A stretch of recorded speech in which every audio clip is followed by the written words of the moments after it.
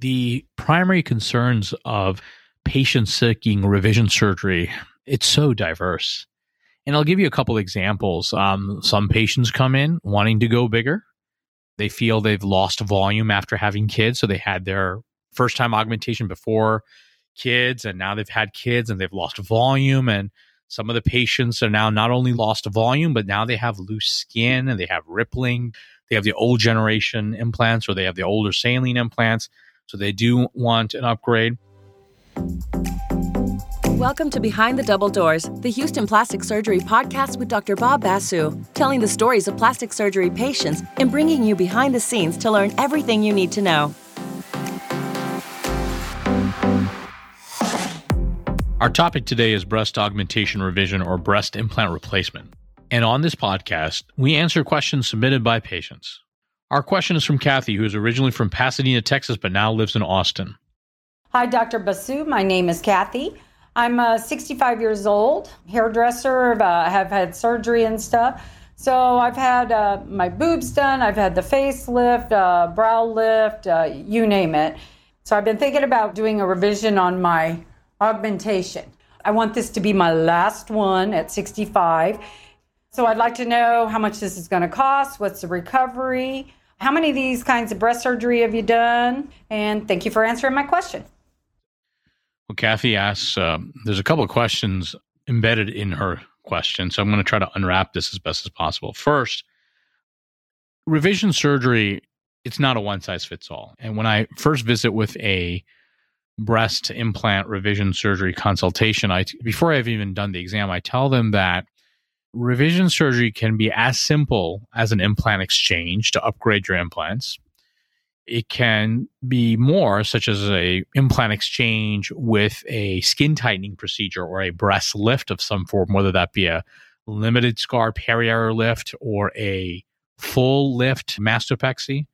But it can be even more complicated and more complex, where we need to provide much needed support to the breasts using a technique called an internal bra technique, which I do regularly. Now, Kathy asked me how many of these breast surgeries, revisional breast surgeries I do. I would say 50% of all my breast cases, and I do a lot of breast surgery, are revisional procedures. So on a weekly basis, I'm probably performing 3 to 6 revisional breast cases on average per week now for the past, 16, 17 years. And so based on that experience, and I love doing revisional breast surgery. In fact, I co-edited a textbook on cosmetic breast surgery in which several of the chapters were dedicated to different revisional techniques. Every revisional surgery, every patient is unique, and it's important to address the individual concerns and their history and past surgical history. Some patients may have had multiple breast surgeries in the past. Some patients may be looking at their first redo. The primary concerns of patients seeking revision surgery, it's so diverse. And I'll give you a couple examples. Some patients come in wanting to go bigger. They feel they've lost volume after having kids. So they had their first time augmentation before kids, and now they've had kids and they've lost volume. And some of the patients are now not only lost volume, but now they have loose skin and they have rippling. They have the old generation implants or they have the older saline implants. So they do want an upgrade. Some patients come in and they feel they're too big now. They want to downsize, or they're done with implants and they want to see if they can get a smaller, more petite result that's more proportionate using their own tissue. Some patients come in complaining that their implants are falling to the side or they're just sagging too low and they want to restore upper pole volume. And I'll even see patients that are done with implants. Either they're concerned about scar tissue from the implants or some health-related concerns with implants, and they just want their implants out.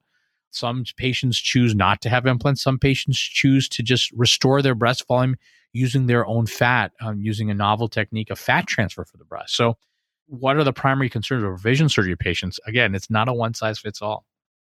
There are 2 major categories of implants. There's the old school saline implants, which are saltwater bag implants. They're filled into a silicone gel bag. And there's the new generation silicone gel, also known as gummy bear implants. Now, they're both good options. There's pros and cons. We offer both.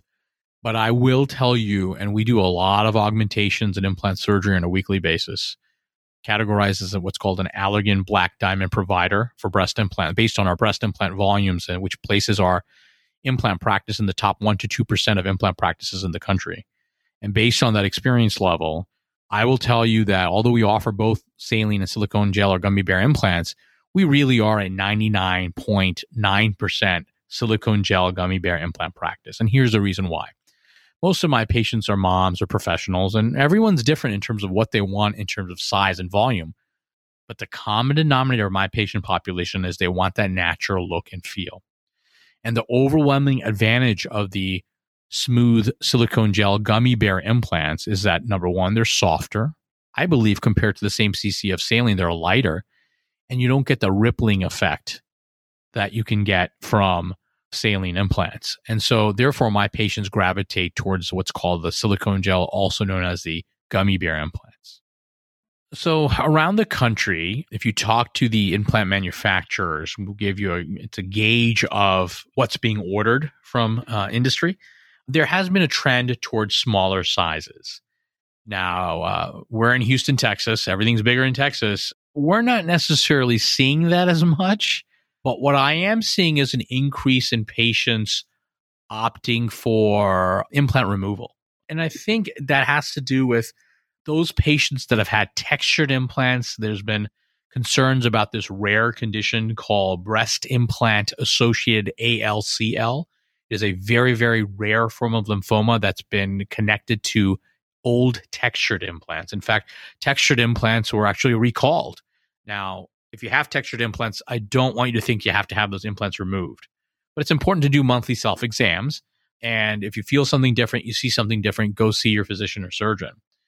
The other concern with implants is this rare collection of symptoms called breast implant illness.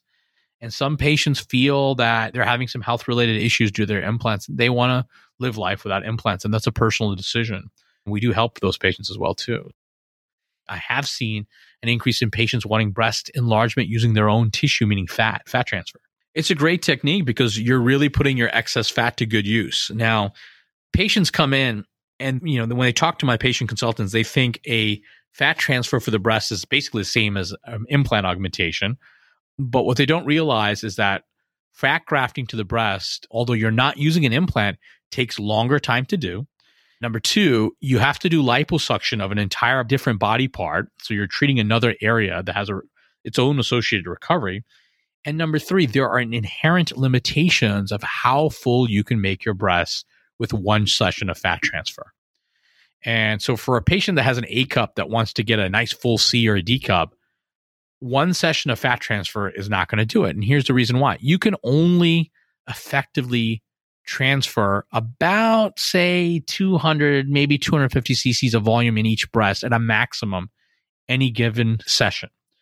And the reason why there's that limitation is that if you add more fat's just not going to survive. It'll dissolve away.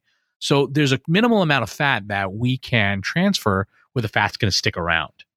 And so fat transfer for the breast is a really good option for someone that wants a very conservative augmentation. We're talking about they want to go fuller by about a half cup size, maybe at most a cup size. That's it. But if you're looking for a full augmentation, maybe going from A cup to C cup or A cup to D, or you want to go big or go home, fat transfer is not a good option because you're going to need multiple surgeries and the costs just skyrocket at that point. Whereas you can achieve that result with just a 1 hour procedure, such as a breast augmentation with an implant.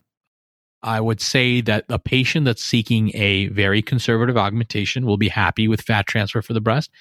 And number two, remember, you have to have enough fat. Everyone thinks they're great donors, but you have to have enough fat from somewhere else on your body to make it worthwhile. So typically, if I had to describe a body type, it's someone that wants a very conservative augmentation that has some voluptuousness, some curves where we can harvest fat. If you're too thin, you're too fit, you are not a candidate for fat transfer for the breast.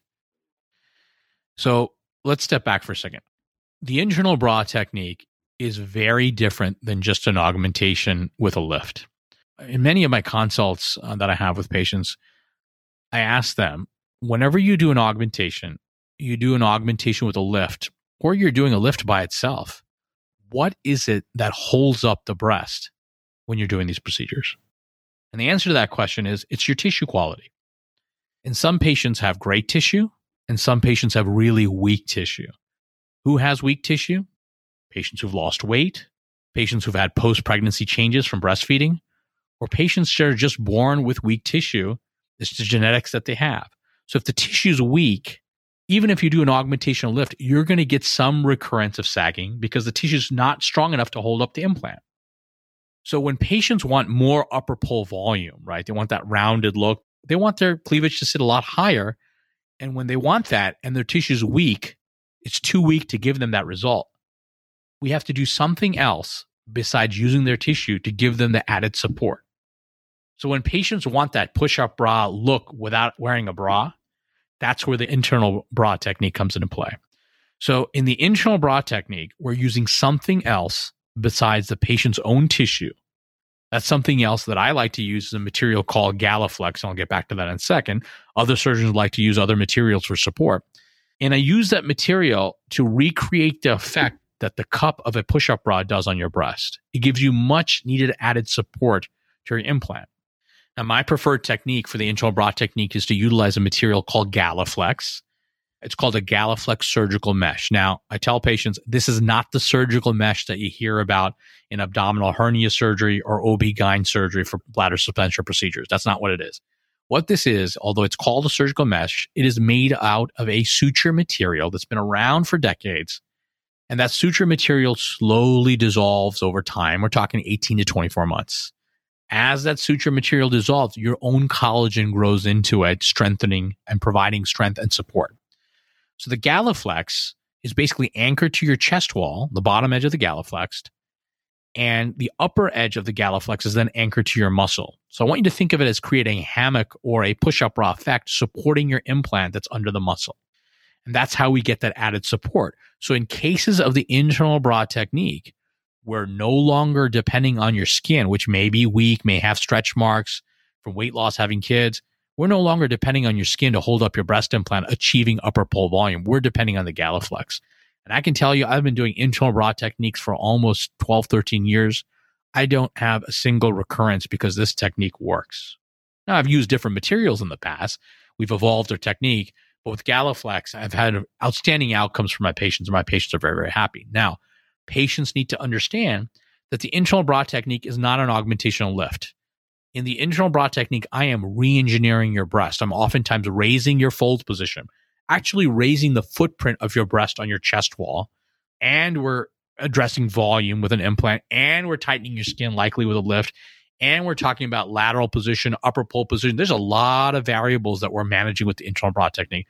So this is complex surgery that a lot of surgeons don't do. And because of the complexity of it, I wrote a chapter on the internal bra technique in my textbook recently, which I like to share with my patients when they come for consultation. And it's a very powerful technique. So, Kathy, what I would tell you is that revisional surgery is not one size fits all. You could be as simple as an implant exchange. You could be more complicated and need an internal bra technique. So to answer your question really requires a formal consultation and a physical exam. Number two, it requires you and your surgeon to be on the same page on where you're trying to go and what are your cosmetic goals. And I know it's hard to communicate sometimes those cosmetic goals. So what I encourage patients to do is to their consult, bring me some wish photos, wish pics. You can get those photos from my website. I have hundreds of before-after photos for breast implant surgery. Or you can get those photos from a model from Instagram or a magazine. Maybe there's a result that you've seen that you'd love to emulate. That gives me a really good idea of where you're trying to go, so then I can develop a plan to try to get you there as best as possible. Or I may need to tell you that we can't get you there. But that's really important to have that discussion before you embark on any revisional surgery. The last thing I wanted to comment in your question was, you want this to be your last breast surgery. And I'm not so sure that is possible because although implants are very, very safe medical devices, no medical device lasts forever. The old saying is that implants need to be revised and replaced every 10 to 15 years. I think that's somewhat of a myth because I have plenty of patients that I've operated on from 16, 17 years ago, and they come back for other things like Botox, and they're happy with their breast still.